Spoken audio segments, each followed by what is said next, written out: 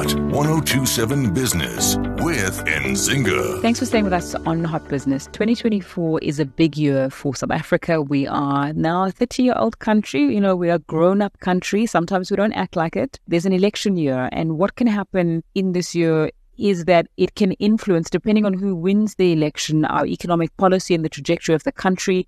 Let's speak to the chief economist at Alexforbes, Mpho Molopyane, about what she thinks is important going into the rest of 2024. Mpho, thanks for your time on Hot Business this evening. What are the most important things you're thinking about? Thanks for having me. For 2024, we do think that it's likely to be yet another year of uncertainty and volatility. Yes, we're going into elections. So is the rest of the world. I think key on everyone's minds is also the US elections, which is likely to determine geopolitical alliances and influence geopolitical economic policies. So that's going to be very key to watch and monitor. What's also positive on the policy side is that we're expecting central bankers to achieve the so-called soft landing scenario, where inflation reverts back to target without tipping the economic recession. So with that, we are expecting central banks to start easing policy rates in the second half of the year, with inflation also easing. That's going to boost households' personal expenditure. So certainly turning the leaf. In South Africa, we are slightly optimistic about growth prospects, given the reduced load shedding intensity, improvement in self-generation capacity, as well as a gradual improvement in investment. So we do think that growth in 2024 is likely to be higher at about 1.2%, better than the 0.3% recorded in 2023. When you spoke about the volatility and the uncertainty, we know that we understand the challenges that we have that lead to that in South Africa. For instance, our logistics sector is still in a state of flux, if we're going to be polite, and our infrastructure, concerns around our infrastructure mean that our growth prospects are quite low. Obviously, the big one, energy, we can't grow if you can't keep the lights on for 24 hours, or you can't run the machines for 24 hours. But there's still that optimism from you. Share it with us so that we can also have it. Yes, so that optimism, right? And I think it's that cautious optimism which we talk about. And as you correctly point out, that there's still some constraints and inefficiencies in the system. So even the 1.2% that we are expecting for 2024, it's still lower than the pre-COVID average of about 1.6%, right, that we saw, and even much lower than the pre-global financial crisis average of of just above 3% that South Africa recorded. So, yes, we are cautiously optimistic, but I think it's also important to acknowledge that there has been some level of improvement. It's not all doom and gloom for South Africa.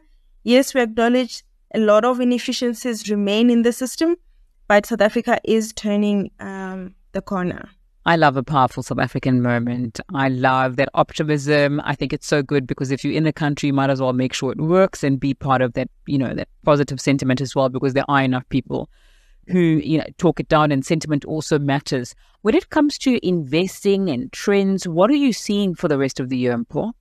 So with 2024 promising to be another year of volatility and uncertainty, it remains prudent to remain a passive investor because it becomes quite difficult in this environment to call the dips and the peaks. So we believe that passive investing remains remains important, and also it remains important to. I think aside in terms of investment trends, with 2024 promising to be another year of uncertainty and volatility, passive investing remains key. It's also important in general to remain invested, because investment tends to grow over a long period of time, also important to seek financial advice from experienced asset managers like Alexforbes. Yeah, so, I mean, you're speaking about the importance of getting advice from people, who work for companies like Alexforbes. There's a boom in retail investors, people who are like, with the internet, my YouTube and my subscription channels for, new investing, I'm okay. What's the importance of the more traditional ways of investing and getting advice? So the importance with that, right, is that, there's always something new in the market, right? And it can become very difficult for the layman on the street to decipher between, is this a legit investment? Is this, just a scheme, and I'm going to lose money. So getting financial advice from experienced managers certainly helps with that, right? And it also helps with planning for the future, planning around your goals, investment targets, and as well as your retirement needs. So that's where we see the value and importance of seeking financial advice from experienced asset managers. Okay, and as we wrap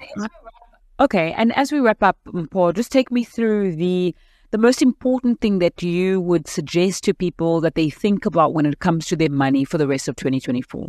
So I think it's important to look through the volatility.